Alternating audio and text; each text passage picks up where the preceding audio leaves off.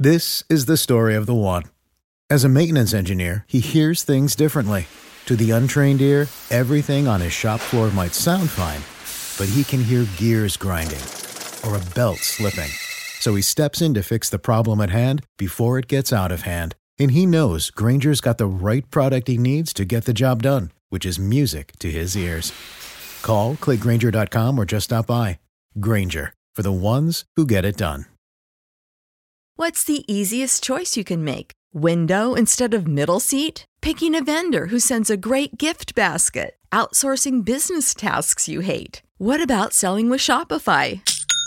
Whether you're selling a little or a lot, Shopify helps you do your thing, however you cha-ching. Shopify is the global commerce platform that helps you sell at every stage of your business. From the launch your online shop stage to the first real-life store stage, all the way to the did we just hit a million orders stage. Shopify's there to help you grow. Whether you're selling scented soap or offering outdoor outfits, Shopify helps you sell. Wherever and whatever you're selling, Shopify's got you covered. Sign up for a $1 per month trial period at shopify.com/try. Go to shopify.com/try now to grow your business, no matter what stage you're in. Shopify.com/try. Are you fascinated by UFOs, the occult, strange history, and more? On October 14th through the 16th at SIR Nashville, the Strange Realities Conference 2022 will take place. 3 days of exploring the mysteries of the supernatural, history, UFOs, the occult, and much, much more. Featuring presentations by Steve Berg, Micah Hanks, John Tinney, Adam Gorightly, Tim Banal, Christopher Ernst, Samantha Engel, Recluse, Nathan Isaac, Melody Blackthorn, Dr. Future, Soraya Askath, Timothy Ritter, Aaron Goulias, Delaney Bowers, Olaf Phillips, and David Metcalf. With workshops by Kiki Dombrowski, Ren Collier, and Michael Hughes. Come join us in Nashville or online. Tickets are available at strangerealitiesconference.com. Find out what everyone is talking about.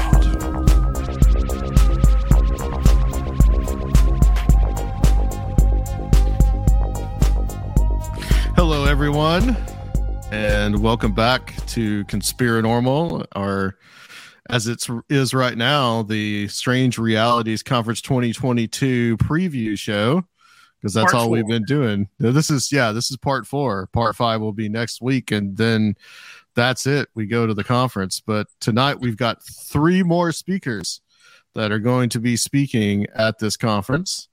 And we're going to talk about what they're going to present, and we can talk about some other things as well. So first of all, we have Delaney Bowers is here. Hi. Hi, Delaney. Hi, Adam. Hi, everyone. And we have Olaf Phillips. Hi, everybody. Olaf has a friend right next to him you might hear at a certain point. So yes, there's a pig. And last but definitely not least, Mr. Micah Hanks. Well, I'm a first timer here, and again, it's good to see you guys, Aaron, and what's your name, Sergio, the host. Right?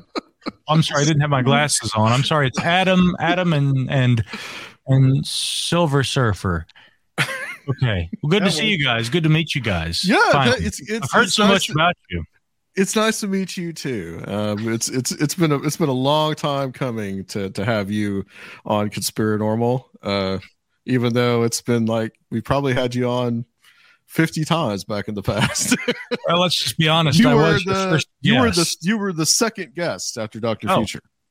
So we're going to talk about what you guys are going to be presenting, and we'll talk about some other things as well. We can start with you, Delaney. You've got a pretty exciting one. You were telling me all about it a few days ago. Oh yeah. And this one's interesting. I'm really curious about this. Yeah. I guess I'm excited for it too. I don't know. It's sort of a self-serving project that I'm doing. Maybe all sort of magic is at this point. But I'm in the process of creating an earthworm servitor to help me find buried treasure with my metal detector. So I know that there's a longstanding sort of folkloric tradition between high strangeness and the hunt for buried treasure. So those are some threads that I'll be exploring. And then sort of looking into the historical precedent for servitors and egregores and tulpas and sigils and sort of the thought form continuum that exists and how I essentially have sort of inserted myself in sort of like the larger context of these things. So did a lot of research today, maybe in preparation for this conversation tonight. But yeah, just sort of like blowing my mind. I was really worried that I wouldn't have enough content to fill an hour's worth of presentation time, but no, like even just dipping my toe into it this morning and this afternoon, I was blown away by how many different sort of paths that I could go down, and just really excited to see where it takes me. Yeah, it's like sometimes you look at like when you do a show or you're doing like a presentation. I can remember when I did my presentation about the Warren stuff. I was like, how am I going to fill like an hour? And it was the exact same thing. I was like, there's just so much information that you can easily do it. And you think, well, oh man, like an hour is just so long, and it's just like it isn't. It just goes by so quick. Right. And my question to you, I'm not familiar with the term servitor. What does that mean? Yeah. So it's really just an idea that's been around for millennia, essentially, but really came into popularity with the creation of chaos magic, or sort of that meta model that's used for magic praxis. And one of the things that I thought that was really helpful was discovering this idea of a thought form continuum. And if you don't mind, I'll explain that to you right now. But it goes from sigil to servitor to egregore to God form, right? So it's that continuum that's right there.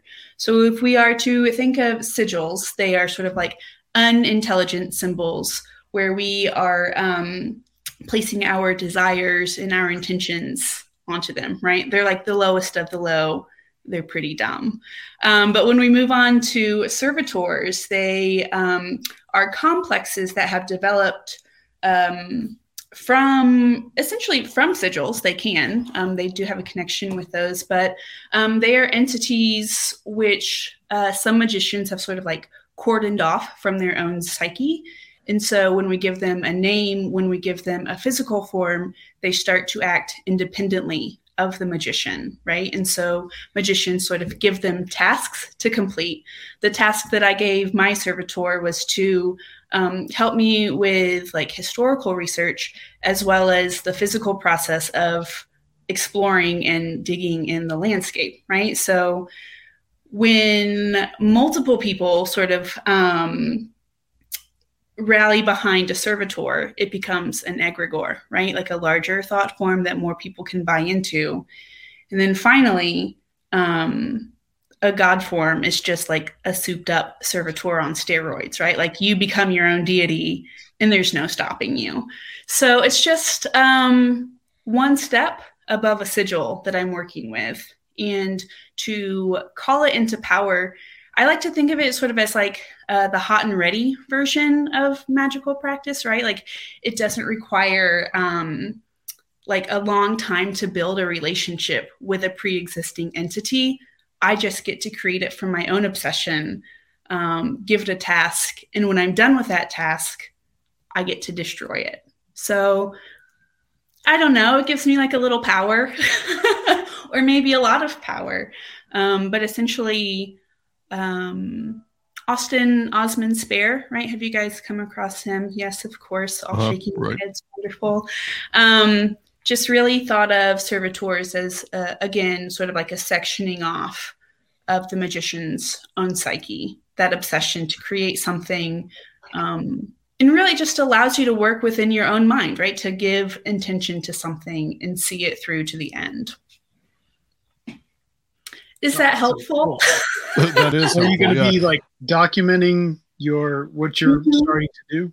Yeah, and so on the equinox, that's just earlier, or I guess last week, that was the night that I created my servitor and sort of the ritual practice that goes along with that. And she's wild, right? Like maybe it's just my own self in earthworm form, but already even just like, and I feed her, right? And I have to give her words of affirmation. And really all along, it's probably just doing all of these things to myself, right? Like I'm encouraging myself to go out and find these things. It's not some giant worm.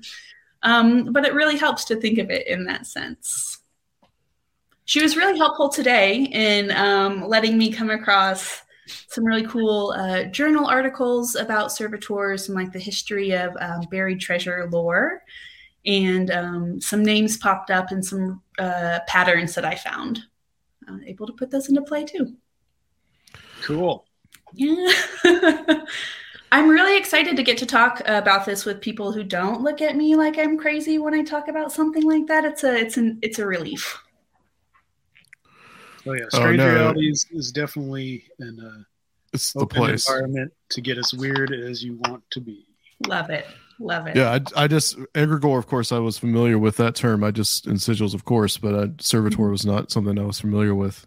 Mm-hmm. So that's very interesting. The progression there, I never have even thought about that. Yeah.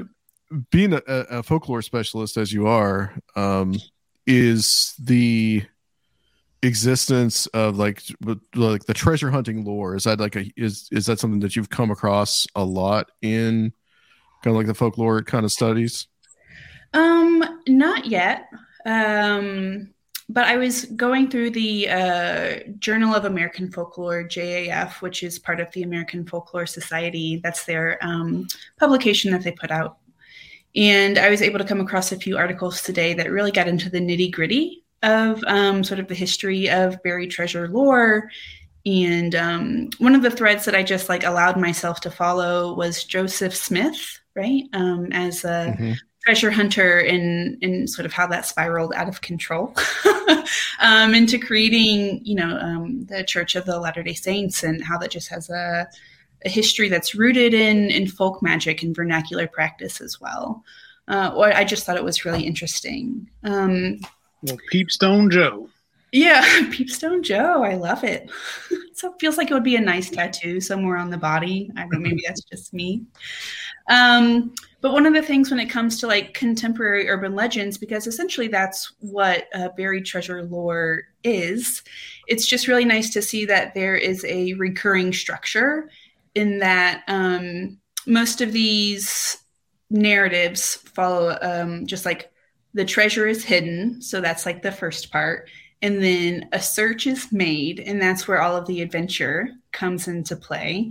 And there's sort of sometimes a third part, right? Whether or not it's like successful. So like sometimes they find it, sometimes they don't. Statistically, a majority of these tales, like the treasure is never found.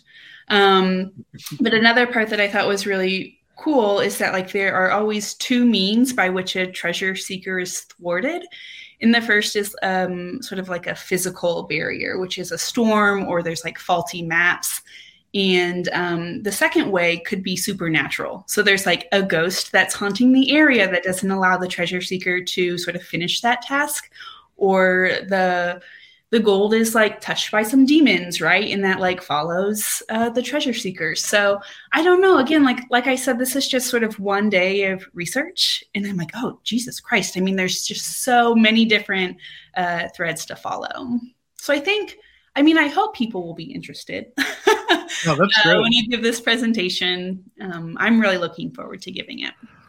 I think treasure hunting is kind of cordoned off from a lot of the other subcultures of this paranormal stuff, and you can find so much in common with all these narratives, how they crisscross.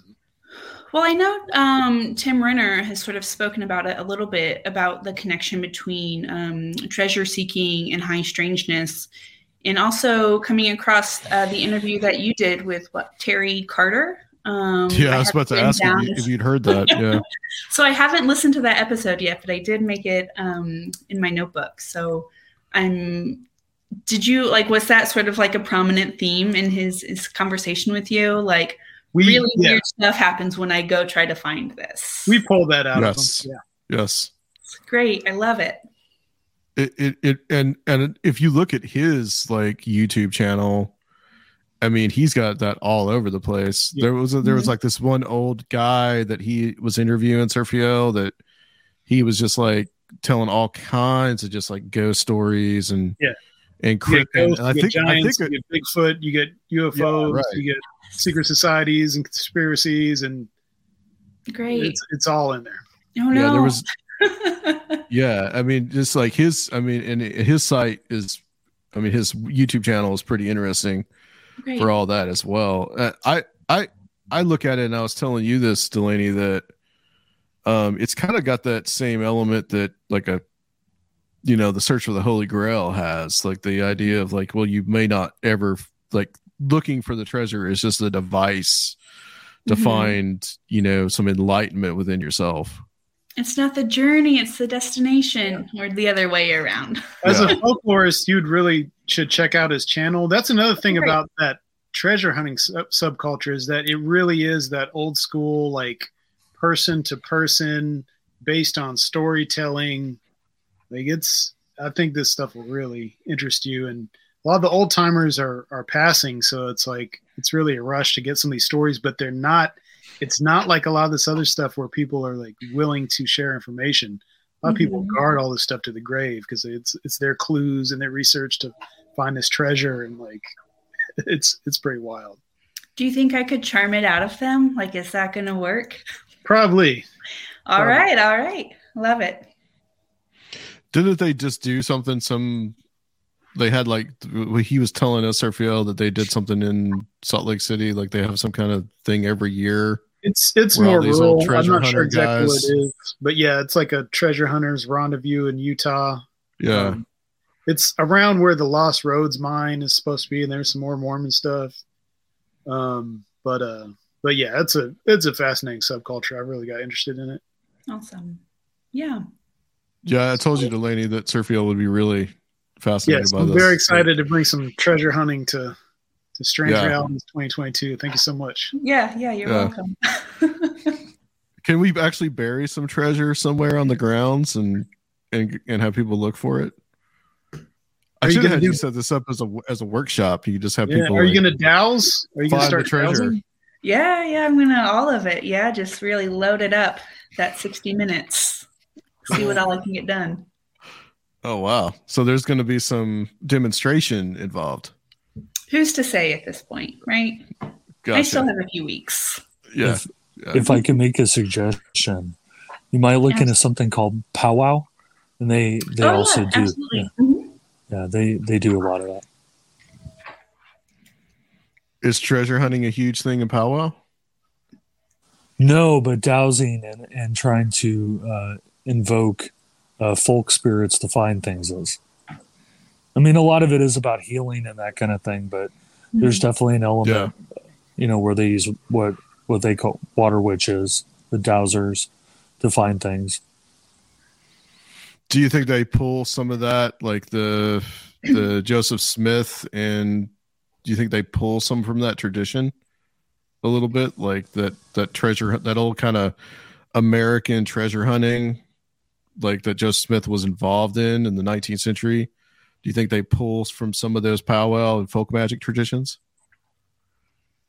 I mean, one of the things that I came across today was just sort of like this linear progression from sort of like these ancient tales that sort of made their way into European folk tales that eventually made their way to North American narratives. And so you have this like long list, this very storied list of famous treasure hunters who are also sort of like, they went by the title of adepts, right? Like ADEPTS. And they had connections with ceremonial magic practices, which sort of introduced a religious element into it as well. So yeah, I can totally understand how like water dowsing and powwow would just be sort of like a natural connection to be made in looking for buried treasure. Very interesting. All the folk magic stuff is extremely fascinating to me. Right. I didn't realize that there would be a connection to that. That's pretty cool. And so just sort of one final thing. I mean, you have Micah and Olaf here. I'm sure they're chomping at the bit to talk about themselves. Don't let me stop you. But one of the things that I really, if you were to think of folk life, right, as a hierarchy where folklore is sort of under the realm of folk life, if you think of life as encompassing sort of all creative practice, you have folklore that's under that, which is sort of like the verbal and oral traditions that you have. The genres of folklore are usually oral and verbal, customary and material. And one of the things that I really like about that is that these sort of magic practices are encompassing of all of those genres. And so just thinking about like the ritual that I did the other night, I like spoke things out loud. There were certain materials that I used, candles. There was like a certain thing that I chose to wear. And so in like gestures that I did and like signs that I made. And it's just, I don't know, like vernacular religious practices naturally just sort of fall under all of these genres. And it's really cool to be able to see that in practice, in play, and then be able to sort of like recognize those and highlight them and share them with other people. And it's what I'm coming across too in sort of like these buried treasure tales. I mean, it all just like fits together very easily. And so, yeah. It does. Forward to it. Aaron Gullius is really chomping at the bit to ask you about your wrestling study. Go for it. Yeah, I'm here for it. Independent professional wrestling, baby. You guys know the interesting synchronicity, I guess, or coincidence. I haven't told you guys this, but Delaney actually, for that study that she did on amateur pro wrestlers, I guess you could call them, Delaney, I guess. Yeah. She actually interviewed a coworker of mine. Yeah. Which was crazy. Caden Sade, is that right? Caden Sade. Yeah, Caden that's his Sade. Stage name. Yeah. But Yeah, and you can find it. Real name. I do know. Yeah, I do know. Yes. You got to keep the gimmick going. That's how it works. Kayfabe all the way. Absolutely. Which, I mean, is a real interesting thing to do. Like you kind of like folkloric and anthropological study all at the same time. Yeah. So, and I mean, especially at like Western Kentucky University, which is where I did my graduate degree, it's like the Department of Folk Studies and Anthropology. So the two are inherently linked for all eternity. Just a nice crossover between the two. Yeah.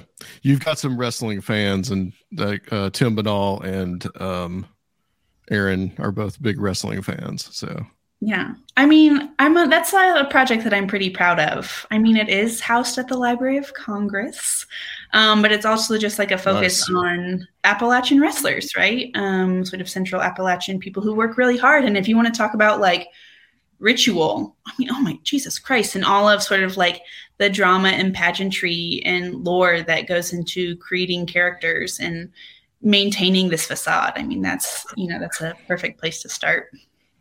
He doesn't work with me anymore, but I actually just saw him 2 days ago. So if I see him again, I'm going to let him know that Caden Sade is in the Library of Congress. Yes, absolutely. Nice. Well, let's go to you and what you're going to be talking about at the conference.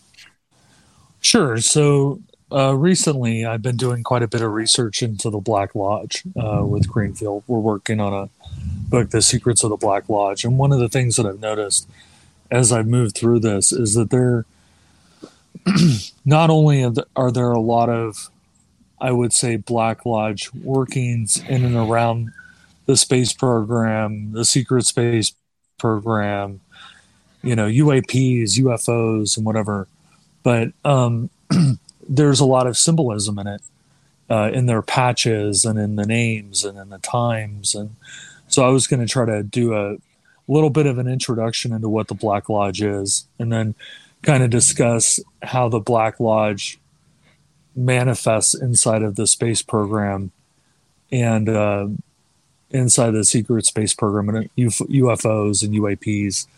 Because, other people have talked about it in the past, but they primarily focus on the occultism part of it. It's like you have a patch and you see a wizard and, ooh, that's magic, but it's not really like that. There are, even, in the patches and in the names, there are very significant things.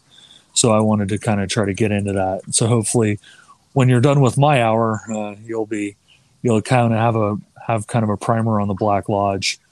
And you'll get some fun examples of ufologists who were members of the Black Lodge, or scientists who were members of the Black Lodge, and how it affected the space program. That's scary. Yeah. So we're going secret space program here a little bit again. A little bit. I'm going to be in there. Because you look at some of these scientists and ufologists. I mean, a lot of times when I hate the name UAP, but I guess that's what's in vogue. But a lot of times when you see a UAP or a UFO or whatever, I gotta turn it on. When you see information about a UAP or UFO, there's this instant cut over to, well, that might be part of the secret space program. And there are some very interesting things that I think got a bit glossed over recently in the UAP world, but I'm not going to try to get into that too much. I kind of want to focus on the effects on these programs, because you'd be surprised how many scientists and programs are influenced by it. What got glossed over? I mean, I guess if you're not going to talk about it at the conference, we could talk a little bit about that. Oh, the UAP thing. So yeah. when they did the congressional presentation and they were being interviewed by Congress, one of the things that the guy from the national I forget the guy's name now, but he was the head of the National Intelligence Service. He specifically mentioned that a lot of times, well, number one, he said, we know what they are and we know what they're capable of. And I don't think that's a lie. But one of the things he said is that they picked up a large amount of RF transmissions when they would see these things. So, obviously, if you have something weird flying over a destroyer, an aircraft carrier, battle group, or whatever, they have a significant amount of signals intelligence capability. And so they apparently, when these things were flying around, they were intercepting RF traffic, radio traffic, coming in and out of that. And the RF could manifest as a radio transmission. You could be sending it commands over a radio frequency. It could be iridium, like satellite. RF demonstrates a lot of things, but what it also demonstrates that it's probably not aliens. Because aliens, why would they be using radio frequencies that we can decipher? And I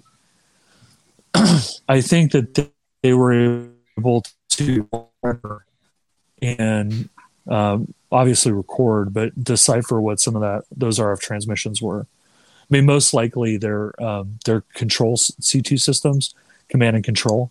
So they're telling it what to do, where to go, what to watch for the drone or the UAP. But yeah, so there were a number of little gotchas like that where they were saying, we've intercepted these kinds of radio transmissions. We saw these kinds of movements. We know what these things are. We're just not going to tell you. So I definitely don't think they were UFOs. What's up with these patches that I've been seeing? Like I've kind of been, I'll be honest with you. I've kind of been ignoring some of the UAP stuff lately. Yeah, it gets a little annoying after a while. It's a bit pedestrian depending on who you're talking to. Now, one of the other guests on this panel, the stuff that I've heard him talk about is fascinating, but in general, I think it's been kind of taken over by a group of people that I don't think are scientifically minded. I mean, I've said that for a long time. So the patches. Right. You were asking about the patches? Yeah, I've just seen these just kind of like on Twitter, people, So is it Space Force? kind of stuff, or? Well, I mean, there's a little bit of everything, right? So there's a guy that kind of pioneered this whole thing. His name is Trevor Paglen, and he's technically a geographer, but he likes to think of himself as an experimental artist. And what he did is he came across these things and the challenge coins and some of the other morale paraphernalia that kind of goes along with some of these programs. And he started filing Freedom of Information Act requests and finding public references to them. So, if you go get his book, I think it's called If I Told You I Would Have to Destroy You, which is definitely an amazing book to get. He kind of gets into them, but the patches are not classified. The programs are classified. So one thing I can assure you is that when I deal with the patches, I am uninterested in the program itself. I'm only interested in the iconography. So I won't be getting into the programs, just the iconography and what it represents. So, but funny little story. They have symbols. Aunt lives out there, and she's in specialty advertising and merchandising. And I was showing her that book, and she was like, "Hey, I made this one." So they actually produced one of those patches in there. There was a guy. He I forget which book he's in, but there was a guy. He actually went to like a Goodwill. He goes down to that area in Mojave, and he goes to the Goodwills. And one day he went into the Goodwill and he found this jacket, like a fighter jacket, like a pilot's jacket, covered with that stuff. Cool. And I think I sent you. I got that B-2 test pilot jacket in Palm Springs. Yeah. I mean,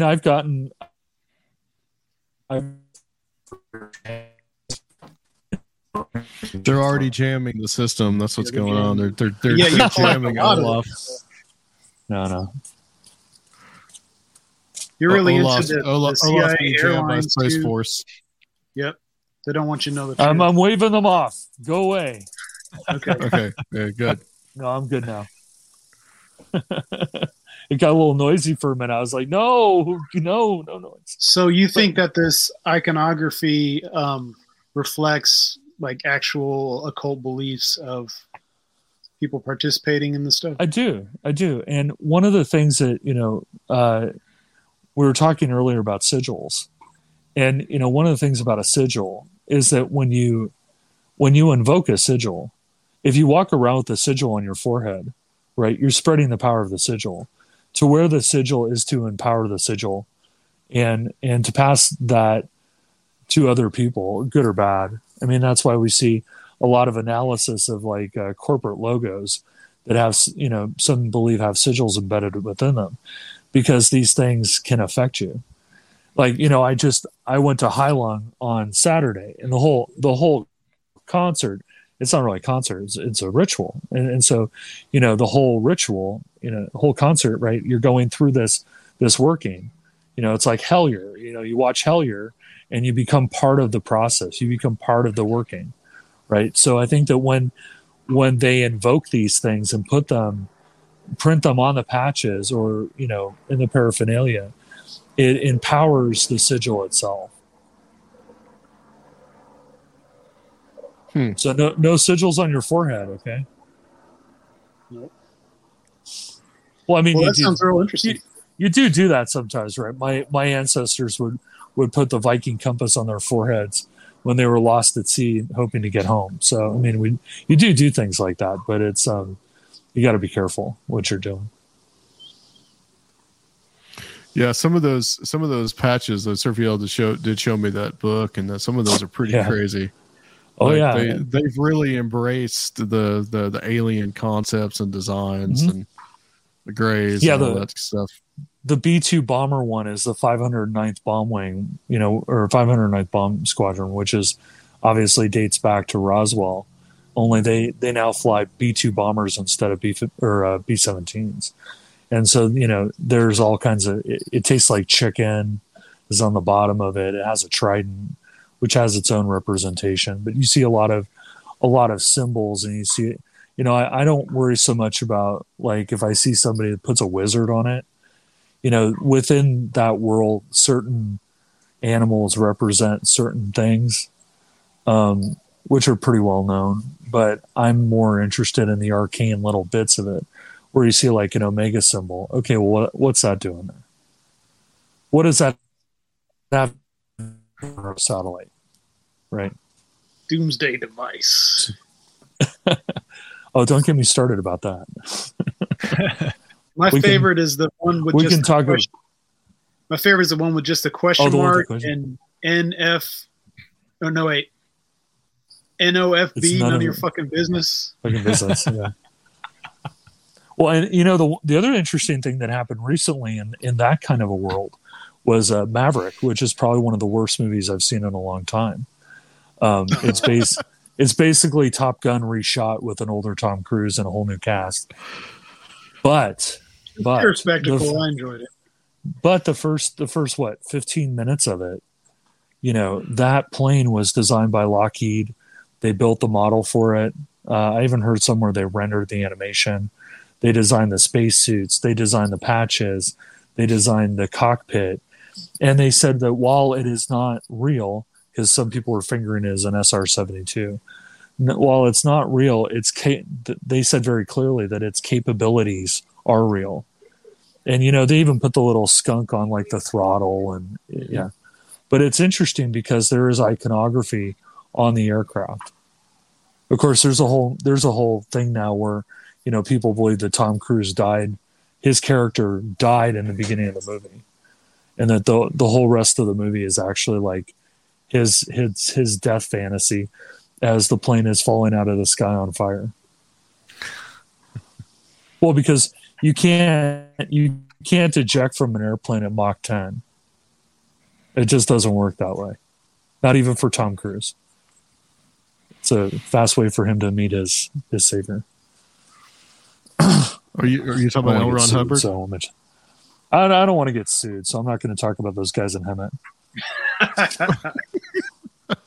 Well, it's probably a good thing because SIR is right next to us to one of those. So I'm aware. Right Celebrity Center. I'm aware. That's right. You've already been there. So yeah. Yeah. When all you guys were talking, he's been over there. Yeah. When all you guys were like inside talking, I was sitting out there watching to see who was going in and out. Did you see anybody? Because I've never seen anybody walking in and out of that place. It just looks I saw empty. A couple cars. I think their mission to country music hasn't been working as well as they thought it might. Probably not. I drove by there yesterday. That place is huge, man. Oh, the Celebrity It's a big Center? place. It is a very large place. It's what, like 5 levels or something? It's like four or five levels. Yeah. We'll get a free personality test as advertised. As advertised. Well, at least it's not the Process Church. I guess that's a good thing. Well, they're an offshoot. They were an offshoot of Scientology, right? I mean, that's true. The Process Church the Process Church. They did the same kind of stuff. They were actually excommunicated from Scientology. I mean, I don't know if that's super bad or just super super bad, but they were kicked out of it. The Grimson was kicked out of Scientology, I believe. Yeah. They were too much for Scientology. Yeah, too much brainwashing. But there's something else that I discovered in the process of researching the book that I'll tell you guys some other time. Okay. Awesome. It will not be in the book, but I'm just showing you the depths of which the research has been done. So this is something that won't be here or in the presentation, but you're just going to tell us in private? Yes. Are we going to have to like put our phone NYFB in the next room? We're going to do it in a Faraday cage, and I'm going to have a cell phone scrambler. Okay, good. No. But it has to do with Parsons. It has to do with Parsons. Okay. Though. And Parsons will be in the presentation. You can't have occult stuff and UFOs and rockets and not have Parsons. So he'll make a surprise appearance. Right. Of course. I guess you'll get half the theory that I have. You guys will get the whole theory, but in the presentation I'll do that. I'll do half the theory. How about that? Okay. Good. See why you guys need to come to the 4th annual Strange Realities Conference in person. Well, Sergio and I are the top of the pyramid anyway, so we're going to get the Hey, we're going to get the full. That's another trope on those patches. The seeing eye on the pyramid. You'll see Right. that a lot. Yep. It's in our little insignia, but it's on our graphic in the back. Well, I can't see Sergio it. There's too many people covering Too it. many symbols going. Yeah, the strange reality symbol is covering it. Actually, if you can see it. No, I've seen it. All right. Well, that's great. Really looking forward to that, Olaf. Thank you. Yeah, it should be And- trippy. Yeah. Awesome. Yeah. You actually after Micah, we talk about his. Sergio, if you want to talk about yours, we should do that because you're going to be presenting too. Okay. Well, you got to push on a give little the bit. speech. You're going to give the presentation anyway. So, all right. Well, top secret. Okay. All right. Well, It's NYFB for now. Mr. Hanks. Now, I'm real curious to see. I think we were talking about you were going to give a whole thing about leprechauns. I think that's what we were talking about. That's the premise. Yeah. Yeah. Good. Leprechauns and trees. So, what are you going to be presenting about at Strange Realities Conference? Leprechauns. Okay, good. I mean, I know you guys think I'm kidding, but I've been doing tremendous amounts of research into the leprechaun phenomenon.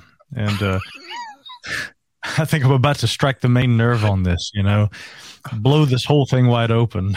Did you find the gold though? No.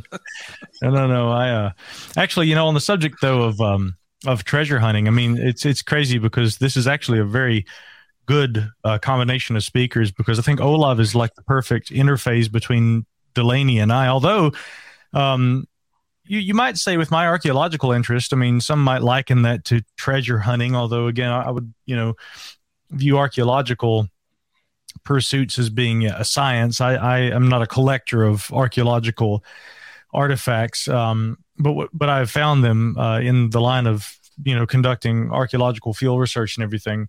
And I would say that the process in some ways is very similar to, even down to some of the more esoteric, aspects of that, to the treasure hunting thing.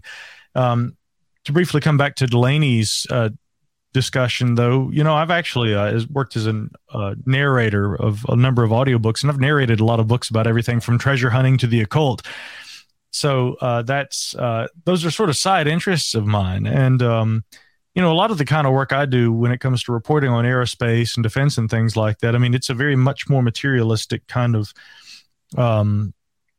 area of interest. But I've always said this, Adam, I think I've told you this many times in our conversations over the years on long drives and trips and rock concerts and all kinds of stuff. I mean, I feel like there are different partitions on my hard drive, and there's the scientific, materialistic kind of one, but then there's the very open-minded, esoteric one, and then there's the very spiritual one, and I think it's important to have different dimensions of your character that you engage. So again, I have that interest in, the occult and folklore, especially folk magic. That's another fascinating subject that I've narrated books on.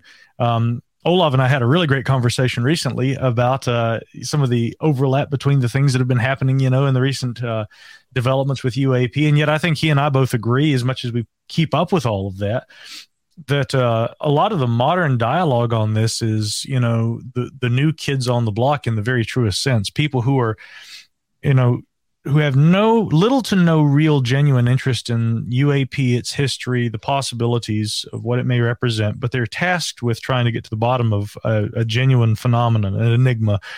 And they happen to also have some of the best toys in terms of sensory equipment capable of detecting these phenomena. And so they're like, well, we've got some really good data. So whose is it? China, Russia, right? And one of the problems that, again, I know Olav and I just lament constantly, watching these congressional hearings, when we see a congressman, bring up an incident that happened in the 1960s at Malmstrom Air Force Base. And I'll just point out, I mean, again, Malmstrom Air Force Base, Minot Air Force Base, Wurtsmith Air Force Base, right? I mean, F.E. Warren Air Force Base. Right. Offutt. Yeah.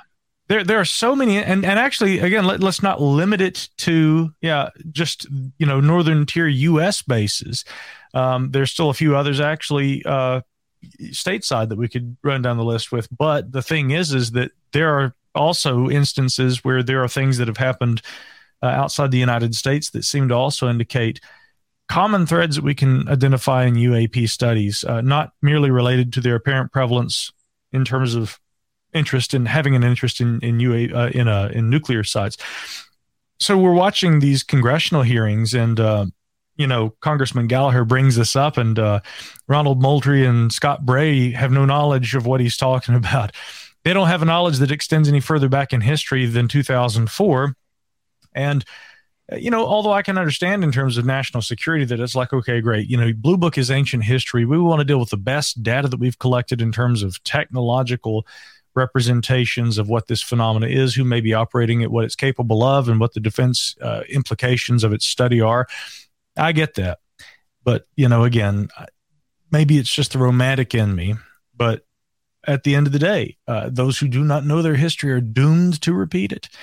And we've had numerous studies in the past, including the so-called longest systematic study of unidentified aerial phenomena. The future is a hefty responsibility and not one that we take lightly. But then taking things lightly has never been what Hefty is about. That's why we've created the Hefty Renew program that turns hard-to-recycle plastics into valuable resources like park benches and building materials. To participate, simply fill up an orange Hefty Renew bag with accepted items, tie it up, and drop it in with your regular recycling. That's it. It's that easy. It's time to rethink recycling with Renew. Particular valued resources may vary by geography. More info available at heftyrenew.com. When you need mealtime inspiration, it's worth shopping Kroger, where you'll find over 30,000 mouth-watering choices that excite your inner foodie. And no matter what tasty choice you make, you'll enjoy our everyday low prices, plus extra ways to save, like digital coupons worth over $600 each week. You can also save up to $1 off per gallon at the pump with fuel points. More savings and more inspiring flavors make shopping Kroger worth it every time. Kroger, fresh for everyone. Fuel restrictions apply. Project Blue Book, carried out by the U.S. Air Force. And yet, many of those involved, including the science advisor to the Air Force at the time, J. Allen Hynek, they said, Blue Book was not a scientific study at all. If anything, at best, it was just a public relations exercise. And yet, there's still some very valuable data that can be gleaned from looking at it, if anyone would care to look. I actually very frequently revisit the Blue Book data and look at that and try to extrapolate things from it. But, as far as, the actual talk, no, it's not leprechauns. For the first time publicly, I'll reveal it's not leprechauns. I was looking forward to leprechauns. Adam, now you got me. Now, man. I hate to break your heart, but again, because this wouldn't be the first time, but yes, indeed, the leprechauns thing is going to have to take second show because, the pertinence of this dialogue, understanding not just the presence of UAP and what I feel is the reality of that, but also understanding the historical context in which it can be placed. That's what I'll be discussing. And, it's a fun conversation because, when you look back into the files, not only of Blue Book, but of civilian researchers, civilian organizations, APRO, the Center for UFO Studies, NICAP, there are these trends. We're studying objects. We only want to look at the objects. When reports of occupants, humanoids, anything like that starts to show up initially, civilian researchers were very, very careful about getting into that. Oh God, we don't want to hear about what the occupants might look like because everybody's going to think that we're crazy for studying UFOs, right? We're kind of back to that point again. Nobody wants to talk about occupants. Nobody wants to talk about landing cases. Nobody wants to talk about, dare I say, and this is a real dirty word, abductions. I think you have to always be very careful in how you approach this subject. But, all bets are off if we're really dealing with what many suppose this is. And I'm not going to call it extraterrestrial. I'll actually use a preferential term for myself, alien, which does not mean, by the way, biological extraterrestrial being or entity. I mean alien. I mean that simply in the most literal sense, possibly non-human intelligent, of unknown source, some sort of non-human intelligence rather. So if indeed we're dealing with some sort of exotic technology in the instances where some UAP could represent that. Again, to Olav's point, and this is something, it's something that we are both fascinated with, obviously. Not only the possibility, but the almost undeniable probability that a lot of these things are ours. And I'll come back to that point in just a moment as well. But again, if we're looking at the possibility that even a small minority or anything that are more exotic in origin, this is the greatest discovery of all time. This may have implications not only in terms of our understanding of, for instance, physics and applications in physics like propulsion, but this may also have a very expansive potential in terms of the way that our development and our understanding of questions like consciousness, will proceed and will hopefully, expand with time. Again, let's say that we've met a more intelligent, more sophisticated, more capable civilization, intelligence, again, fill in the blank, that has been around or has more seat time than us, and we can learn from them. That would be the best case scenario, right? Then again, on the other side of things, if they're a danger to us for some reason and they haven't indicated that threat yet, but nonetheless, there is some sort of an imminent threat awaiting us, it's probably incumbent upon us for survival reasons to understand what the implications are. Now, based on a reading of the data, even though it's a very limited understanding that we have, based on that data, there doesn't seem to be any kind of overt indication of a threat implied by UAP, which is the fortunate news. But we still really should be trying to learn about this and understand what this phenomenon may represent. I mentioned I would come back really quickly also, though, to the idea that, again, this really dovetailing with Olav's area of focus, which is, secret space programs, secret aerospace developments and things. If you go, and this is one reason I really think that it's important to go back and look at the Blue Book files. Many would think, well, if the Pentagon, with the All Domain Anomaly Resolution Office, formerly known as the AIMSOG, even though AIMSOG is not really a very good way to try and pronounce they tried to make it into an acronym, but whatever iteration of the DoD's UAP investigative component, that you want to name, and before that, the UAPTF, and so on and so on. The presumption that, well, they need to try and understand these things because if there is some sort of exotic technology, they need to know what it's all about. It's not quite so simple as that. Go back to the Blue Book years and you look at, like, for instance, in the very first chapter, I think, of Edward Ruppelt's, the report on unidentified flying objects, he describes what he calls a good UFO report. And it's basically describing what sounds like a swept wing, modern kind of stealth aircraft that was observed by a pilot at fairly close range, and this thing kind of flies alongside him, banks, turns, and goes. They're describing it as a UFO at that time, a term of Ruppelt's own creation, because he thought that that was intentionally more ambiguous than flying saucer. Not all these things, quite obviously, as this description presents us with. The reality is they're not all flying saucers. Later in the Blue Book, these actually even preceding Blue Book, what Ruppelt was describing in parts of his report on unidentified flying objects, keep in mind he was the first director of Project Blue Book. So he was only in there for a couple of years, but he actually took over right there at the tail end of what was still called Project Grudge, technically. And as it was being rebranded first as the new Project Grudge, and Ruppelt was asked to take over, there was an incident that occurred out there over Long Beach, California, where there was an object that was just kind of doing these long, wide orbits over Long Beach. They sent a few F-84s up there to try and intercept this aircraft. And whatever this aircraft was capable of evading them. And it wasn't moving quickly. It was flying slowly, and it was just kind of sweeping in these big circles. Every time an F-84 would even begin to close in and come close to it, would just they said almost just nonchalantly just rise in altitude just high enough that they couldn't reach it. These aircraft at that time, in that era, this would have been about 1951, they weren't capable of flying up to this level that this altitude this aircraft was flying, but they were able to get close enough to get a good look at it. And rather than being a flying saucer, of all the different jet interceptors that were scrambled, one did say it looked sort of discoid. Every single one of the other pilots said it just looked like a silver aircraft, but with an extremely almost V-shaped sort of swept wing appearance.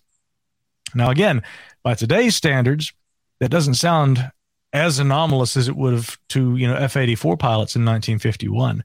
But we could go on down the list. I think that same year, or actually maybe the next year, 1952, right coinciding with the sightings that were happening down there around Lubbock, Texas, we had an instance where there was an object that was detected on radar flying north by northwest, I believe, traveling somewhere in the neighborhood of 900 miles per hour.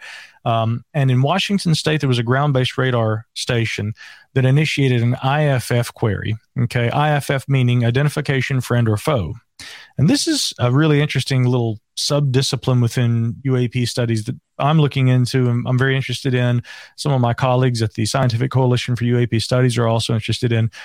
But they initiate an IFF query and ping this anomalous aircraft flying at tremendous speed for its day.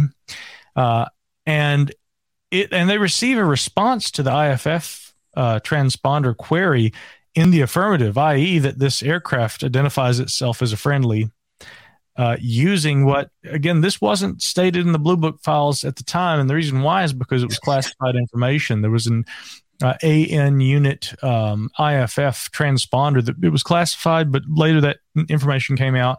Brad Sparks in his Blue Book Unknowns catalog, and he's expanded that. Blue Book said there were like 700 some unknowns in their catalog.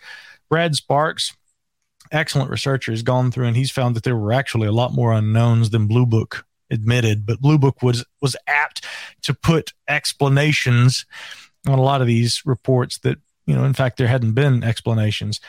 But this object, whatever it was, back in 1951, 52, was able to indicate, hey, I'm one of yours, so leave me alone.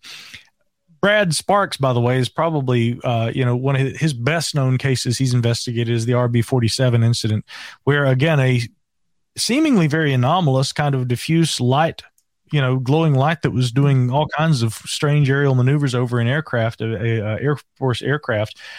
I believe it was a transport craft at that in that instance. This object also responded in the affirmative to IFF queries. Now, Larry Hancock at SCU and I were having a conversation about this, and again, one could interpret this a couple of ways. Either these are some sort of aircraft of earthly provenance, and they may be of U.S. design, and that would explain why they were capable of responding to IFF queries over encrypted communications channels. But the other alternative is that, and even Brad Sparks has proposed this, could they be a information system or a technology, on board these phenomena, craft, objects, whatever, that is able to mimic that? They can decrypt an encrypted communications transmission. They can decrypt that. They can respond in the affirmative and emulate that technology.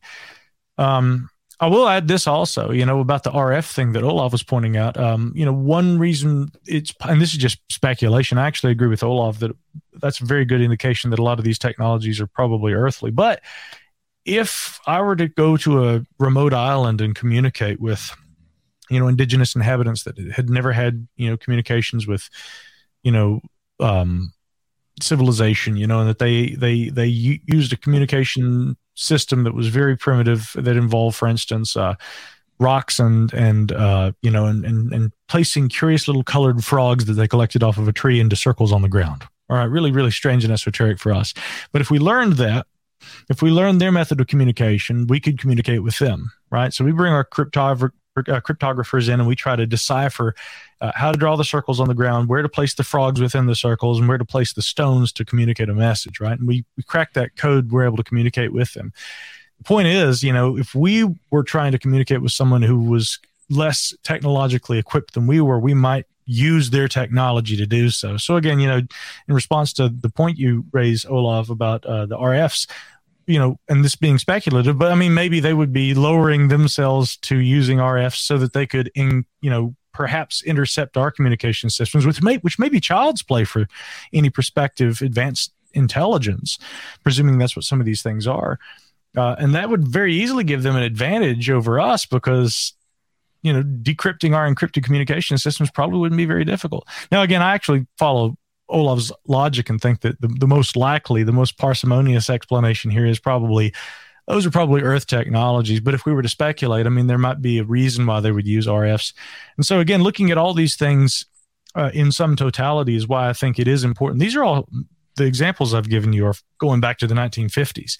And throughout the decades, I guarantee you there are much better examples that are worthy of analysis that I think would be useful to intelligence officials in terms of gauging the potentials of this phenomena, what its possible intentions are, what its capabilities are technologically and otherwise, what attempts at communication may have been made or what may be inferred from what limited attempts or, as close as we have come to communication with these phenomena, what these things might represent.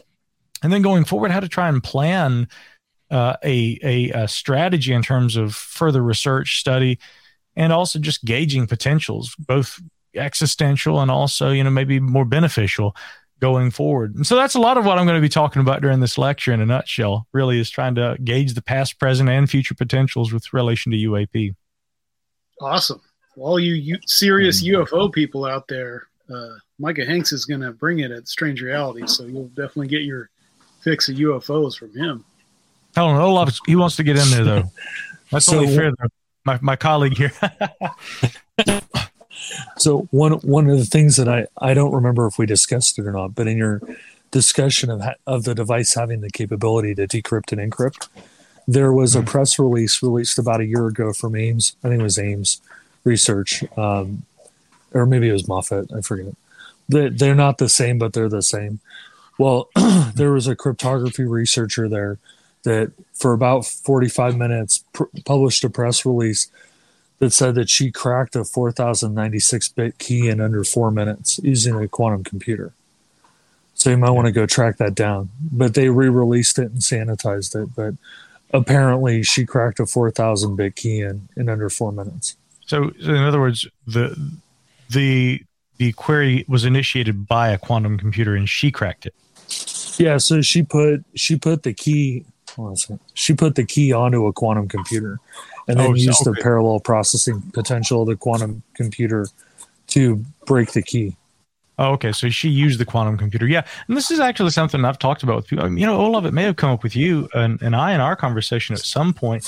If we're in our infancy trying to nail down quantum computing, it's not really to a point where we're definitely making some headway, but we are not to a point where we have fully functional, applicable everyday quantum computing. But presuming that someone or, some intelligence was just a decade ahead of us, in likelihood, we will have those kind of capabilities, I would guess, in the next decade. If you've got that accessible and miniaturized and capable of transporting with you, it would take no time to decrypt probably our most complicated communication systems with that kind of technology. To your point, exactly. Yeah. And that's precisely what I'm talking about, in the sense that, this is frustrating. For instance, when people talk about like space travel, I saw one of our astronauts the other day saying that if aliens had ever come to Earth, we would know it. And here's how we would know it. Because they would have blown half our planet off with the thrust that would have had to have been generated to get the rocket that they would have needed to get back to Alpha Centauri off this planet. And so we know they haven't been here. And I'm like, well, yeah, but that's all presuming that they're still using Stone Age, by comparison, rocket propulsion, right? Now, keep in mind, Jack Parsons, true innovator in that field, self-taught also. And also like Ordo Templi Orientis, right? Out there in California, he was a serious occultist who would invoke the god Pan during these launches right out there at JPL. But this guy was a self-taught rocket propulsion scientist, and he got us off the ground with rocket propulsion the way he did by thinking outside the box. Thinking outside the box is what's always moved us forward. And thinking that, they're going to have a mighty damn big rocket to get to Earth, and when they take off, there won't be no Earth left. That's just, I don't think that's the kind of out of the box thinking that got us off the ground in the first place, right? And something tells me that if they were intelligent and capable of getting all this distance to planet Earth, right, they probably didn't use rockets to get here in the first place. In fact, they'd probably be smart enough not to ever come here knowing how we are and how we think. And yet, maybe they did. Don't forget, though, Ben Rich, at that Caltech alumni dinner, I always bring this up. He said, not only do I have the technology to take ET home, I have the contract. So I think that's something very important. Is that the Skunk Works guy that you're talking about? Head of the Skunk Works. Head of the Skunk Works. Yeah, I remember seeing that. I remember him saying that. And I don't doubt. I mean, again, my read on those early Blue Book cases that seem to involve what are obviously swept wing aircraft designs that would have seemed highly esoteric for that era, but for today's standards, we'd be like, "Oh, it sounds kind of like a B-2 Spirit," or something like that. I think there must be, on some level, evidence of secret innovations that were underway, and yet that Blue Book investigators, right, who were not exactly right. Yeah, they weren't exactly. I'm sorry. Go ahead. You. Okay. Well, I was going to say the A-12. I mean, the CIA during the A-12 program with Lockheed, they fostered the idea that the A-12 was a UFO, and they painted it silver things streaking across the sky. They used to tell them that, oh yeah, that's a UFO, and they had the whole, I forget the name of the program, but where they had the infiltrators into the journalists, and so they would release stories through them about it being a UFO. Yeah.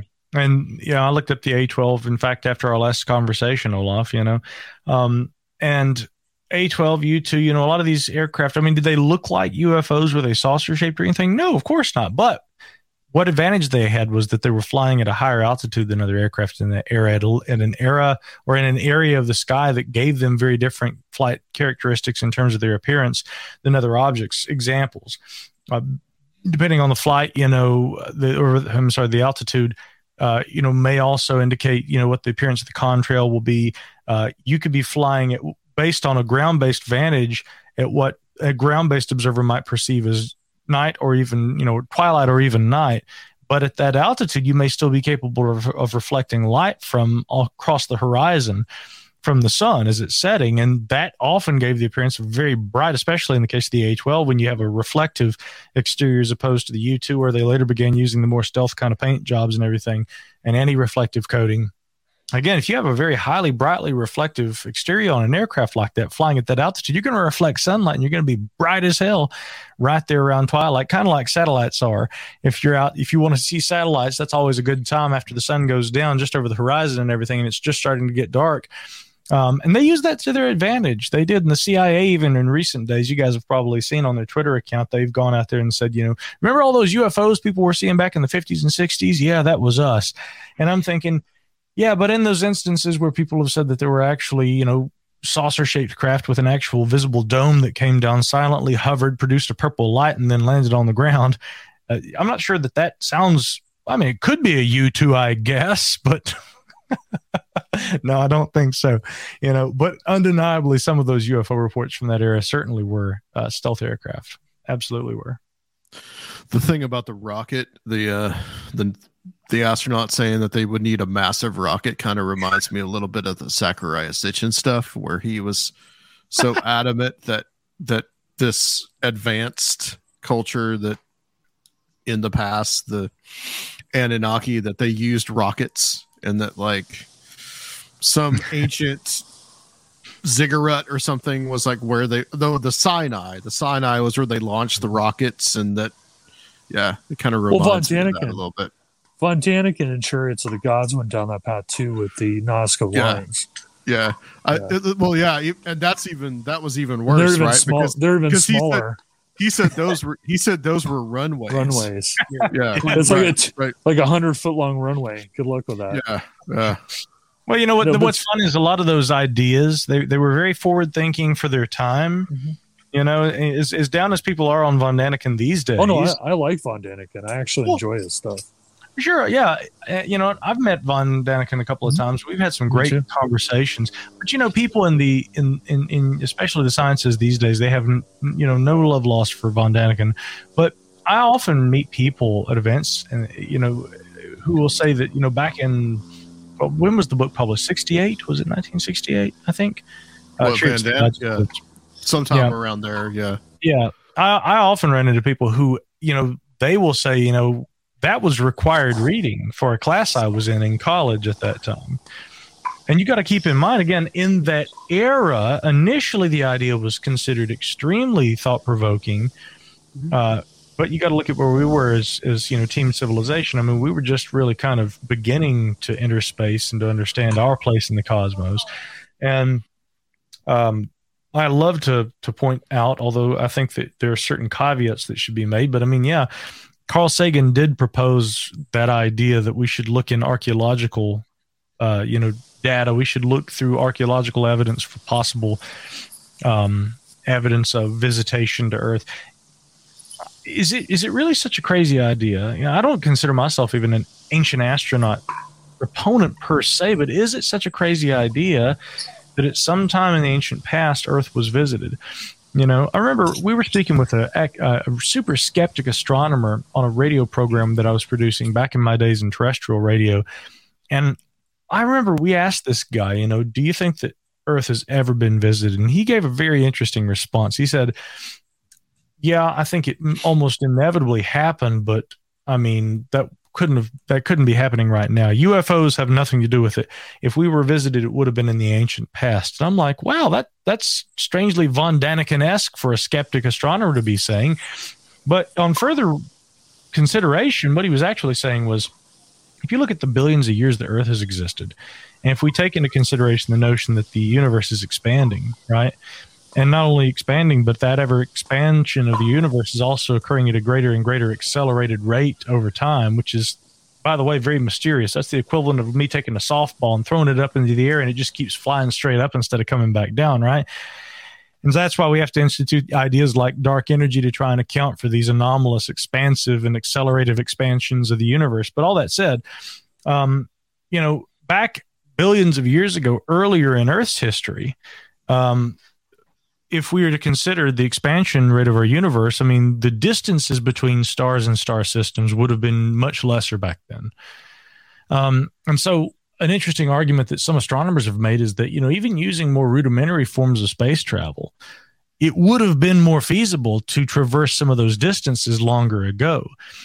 And given the probability that an intelligent civilization rose into existence, within a window of a few million years on one of those planets long ago, and they began exploring, maybe they did come to Earth. But, when Christopher Columbus made his way across the Atlantic Ocean, he came on his way back and he stopped on, it was either on Corfu or one of the islands there on the Azores, and he left no evidence. He and his crew, there's no evidence left of Columbus's stopover. But we know from his journals that they'd stopped there in the Azores. My point would be, that long ago, if ever an intelligent civilization visited Earth, the likelihood that we would find direct evidence of their roadside picnic, to quote the Strugatsky brothers, it's almost nil. But many say it's not impossible either that we have been visited, and that may have just happened so far in advance of the historic period. There's never a hope that we'd find evidence of it, but it's not impossible, and in fact, it may not even be unlikely. Well, I think there's a funny corollary to that. Back when I was in anthropology school, when you go to physical anthropologists, cultural, any anthropologist really, when you go to them and you talk about things like genetic manipulation, or, maybe there was a group of people that they got him. Yeah, they got him again. Discharged. Just to say that, he was slowly fading into the darkness anyway there. But I do want to say that one of the, I don't buy the ancient astronaut stuff. I had my kick with that when I was younger, but but one of the ones that was interesting, it's pretty compelling, is the whole Sirius Mystery, Robert Temple book. That's one that's pretty compelling to me. Oh, sure. But that could have, I prefer to believe that some of this stuff is ultra-terrestrial, not necessarily extraterrestrial. But when you look at it from that perspective, it's like, we've probably always been visited and are continuing to be visited. Yeah. That's what my money's on, is ultra-terrestrials. And that stuff might have really impacted and created human civilization, just because things weren't physically here on spaceships necessarily. Still, this could have been a lot of what has inspired what we know of as civilization. Well, this is also the butterfly effect, right? That you go back and you step, you kill a butterfly, and the next thing you develop the nuclear bomb in 1928 instead of in the 30s. So the idea that an ultra-terrestrial, because that implies it could be a time traveler, it could be an alien, it could be whatever. The idea that they come back in some distant past when our ancestors were still tree shrews, that's probably far more likely, I would think. Yeah. The shadow man. I was just going to say, speaking of that butterfly effect, though, I mean, I'm worried now about the DART mission. Gosh, I mean, what if inadvertently, we smack into that asteroid and it knocks a little asteroid, and then that one, like a bowling pin, hits Yeah, I was thinking about that too. I actually watched it. I watched it live. 20 years from now, hell's breaking loose. Look what we did. Actually, I did hear a compelling theory about the Mandela effect, that about the timing when these things started to happen, they were carrying out a series of experiments at the Linear Accelerator in Chicago. So there is some correlative evidence that the Mandela effect was actually caused by them messing around with the Linear Accelerator. When what started happening? Like people started reporting it. Okay, so like the Berenstain Bears, right? And Mandela dying in prison, and yeah. Oh, okay. And the movie, the basketball movie. The basketball movie. Yeah, I forget this. It's like Space Jam. Oh yeah. And Shazam.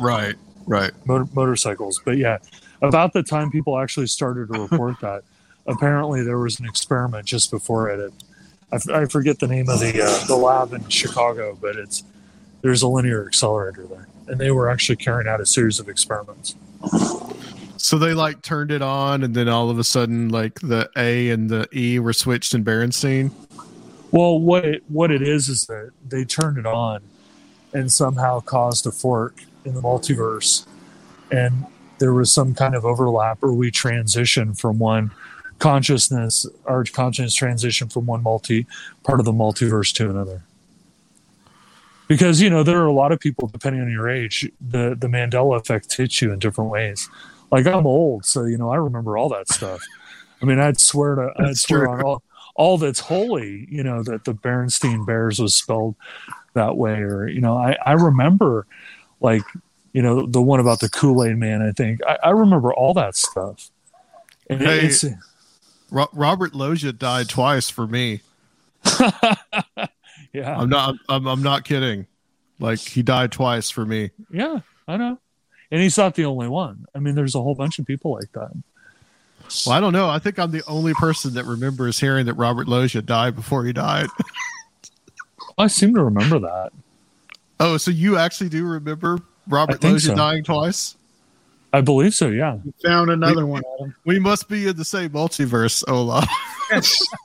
Well, I think at least for me, I attribute a lot of it to age, right? That depending on what age band you're in, you're going to remember certain things more than others. Because, I mean, I grew up reading the Berenstain Bears. And, a lot of people now, that have grown up in the last 20 years or 30 years, they don't remember that. Well, 40 years ago when I was 7, it was a big deal, So I do remember a lot of that stuff. Yeah, that one I have I don't even know. There is the weird one with the James Bond movie with Jaws, the character. What's that one? That's the one where, you remember Jaws, right? The character in that, he was the assassin with the Moonraker metal, the metal teeth. I guess it was Moonraker. He was in Moonraker. He was in in 2 of them. Yeah, he was in 2. Well, so there's Richard Kiel. Richard Kiel, yeah. So there's this thing where he falls out of a helicopter, an airplane or something, and he lands in this amusement park or something like that. Right. And all of a sudden there's she with pigtails. With pigtails. And she has braces. She has braces. She smiles at him. Right. And he smiles back, and with his teeth full of metal. So that's the joke, is that they both have a teeth full of metal, and they can get along, right? Right. But now, but when people look back on it now, it's like her braces have been edited out. So like the scene and the joke just doesn't work anymore. Oh, they edited them out. Yeah, they were something happened. I mean, because they were in the or just people remember it because he had the mouthful of metal. She had braces. In fact, it became an issue. That's the joke. Right, and it was an issue when they were on the space station. They were the lone survivors of the space station. The two of them got into like an escape pod as the space station was breaking up.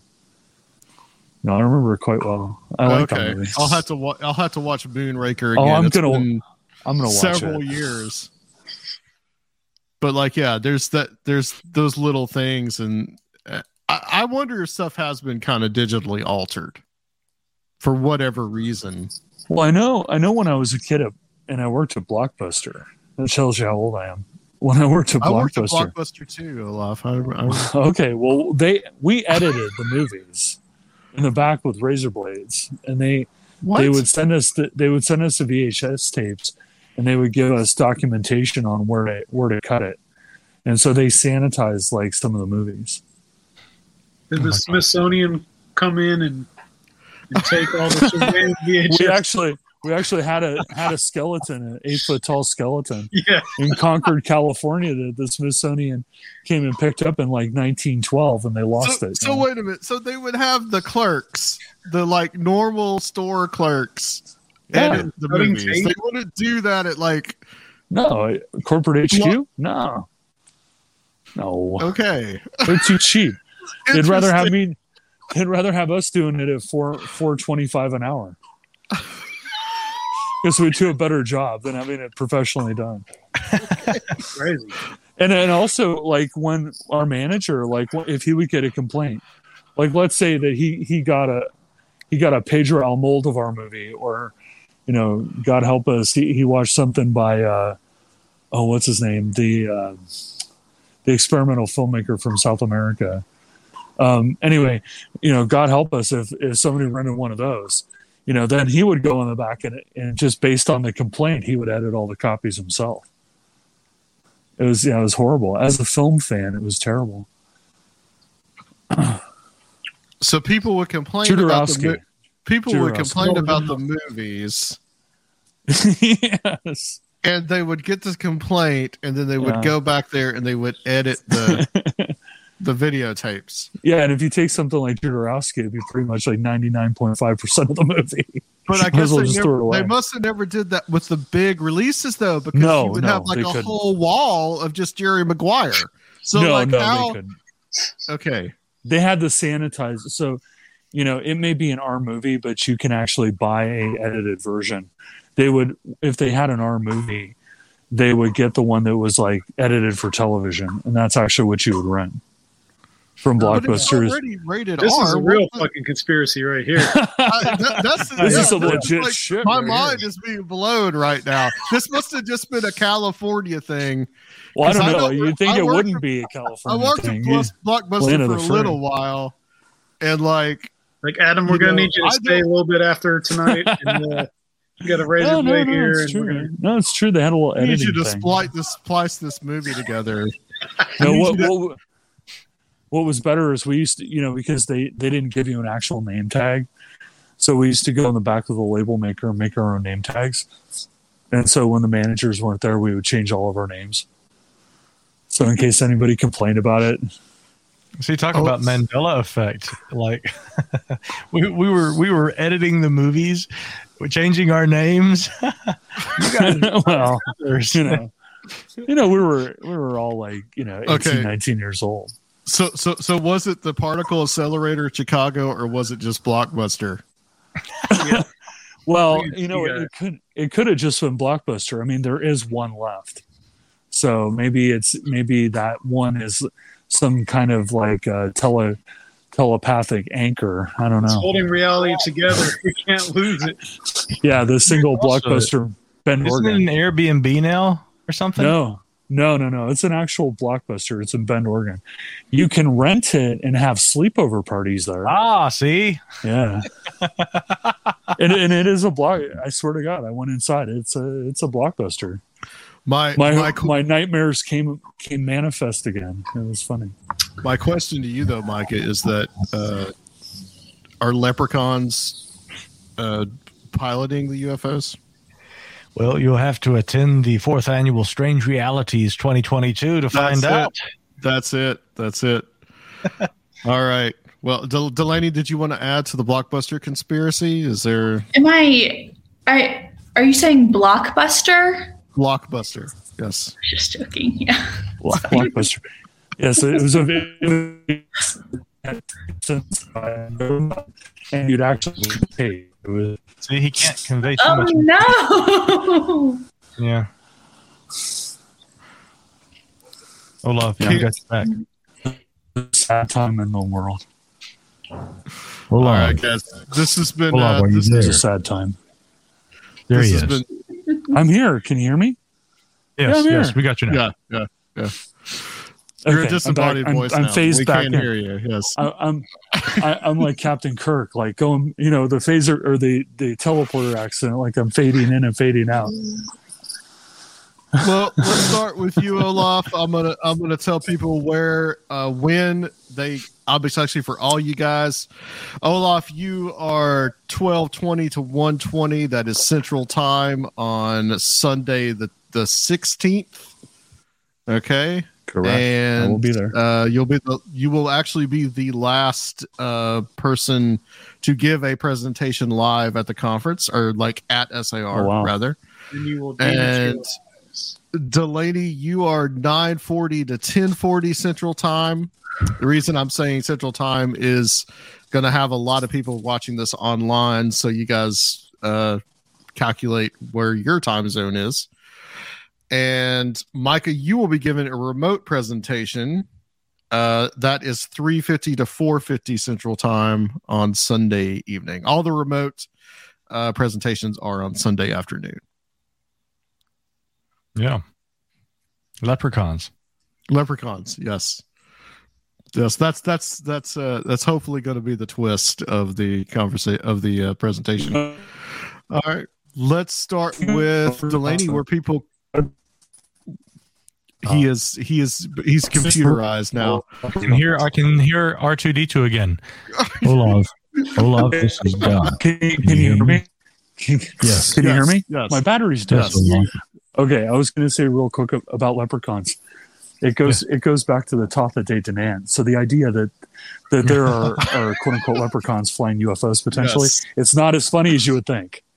If you do some research on the Thoth de Danann, you'll understand what I'm talking about. Oh yeah. No, he's got a point. Paging Walter Bosley. We'll see what Walter thinks about that. He may be watching. You never know. But I talked to Walter about it. I was going to say, you put Olaf and Walter Bosley and I in a room together and things, and throw Adam Go Rightly in there just for fun. It could get really dangerous. Delaney, just be safe. Yeah, exactly.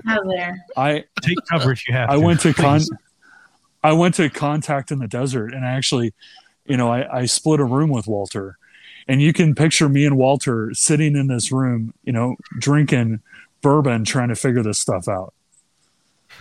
I can't imagine that. It's in my head right now. I can already visualize this. Walter's a great guy. I love Walter. Oh yeah, he's one of the great best. Olaf, before you fade into nothingness, please tell people where they can find you. Oh, at this point, probably mostly on Instagram, Paranoia Mags. You can see my misadventures through time and space. Occasionally, I bake. Okay. Good. All right, and Delaney, where can people find you and your internet presence? Yeah, I'm a very secretive woman. Don't contact me. But I'm also the editor-in-chief for Kentucky Folklife Digital Magazine. You can find that at kyfolklifemag.org. So, yes. Yep. All right, and Mr. Hanks, Micah. Oh. Something else Delaney and I must have in common. I'm editor-in-chief of the debrief.org, where we mostly cover science and technology, but also updates with regard to UAP, a mutual subject of interest to all of us, I think. But you can also find my stuff at micahhanks.com, and the podcast that I produce each week. The Micah Hanks program is micahhanks.com/podcast. I also, no joke, in this modern digital age, I like to keep a low profile. I can sympathize with that sentiment. But, I mean, I am online. You can find me on Instagram and you can find me on Twitter. Again, just look for my name. Not hard to find. I put it all here for everybody so that you can find it. So. All right. Excellent. And guys, me and Sergio, we are Conspiranormal and we are Strange Realities 2022, the conference coming up. So, get those tickets. If you are coming in person, you want to get your arrangements together as soon as possible, because it's sometimes hard to acquire lodging here at this entertainment capital of Nashville, Tennessee. But also everything, if you get online tickets as soon as possible too, that's just going to help us plan and gauge things and prepare. We're going to really need some help with that for the online audience being able to participate in the workshops and things like that. So everybody, please get your tickets as soon as possible. It'll help everything function a lot smoother. And if you are in Nashville, Tennessee, or the environs thereof, we do have single day rates of $30 a day. Those are actually on the Eventbrite page, and you can find all the tickets at strangerealitiesconference.com. There is a link there that will take you straight to Eventbrite, and you can buy the tickets from there. And we hope to see you there at the conference or online. All right, next week will be the last show before the conference itself, and we will have Soraya Askath, Christopher Ernst, Ren Collier, Timothy Renner, and hopefully Recluse will finally make an appearance as well. But he is a recluse, so you never know. So, all right, guys, I want to thank everybody for listening, and we will talk to you next week about the Strange Realities Conference on Conspiranormal. www.strangerealitiesconference.com. Take it easy, guys.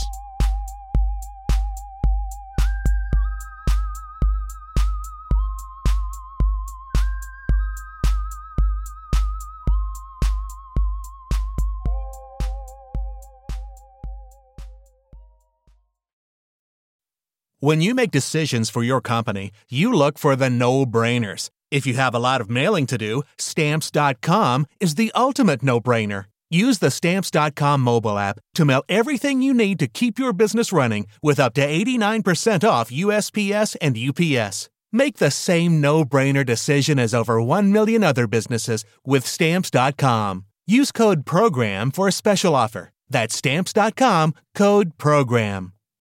When you need mealtime inspiration, it's worth shopping Kroger, where you'll find over 30,000 mouth-watering choices that excite your inner foodie. And no matter what tasty choice you make, you'll enjoy our everyday low prices, plus extra ways to save, like digital coupons worth over $600 each week. You can also save up to $1 off per gallon at the pump with fuel points. More savings and more inspiring flavors make shopping Kroger worth it every time. Kroger, fresh for everyone. Fuel restrictions apply.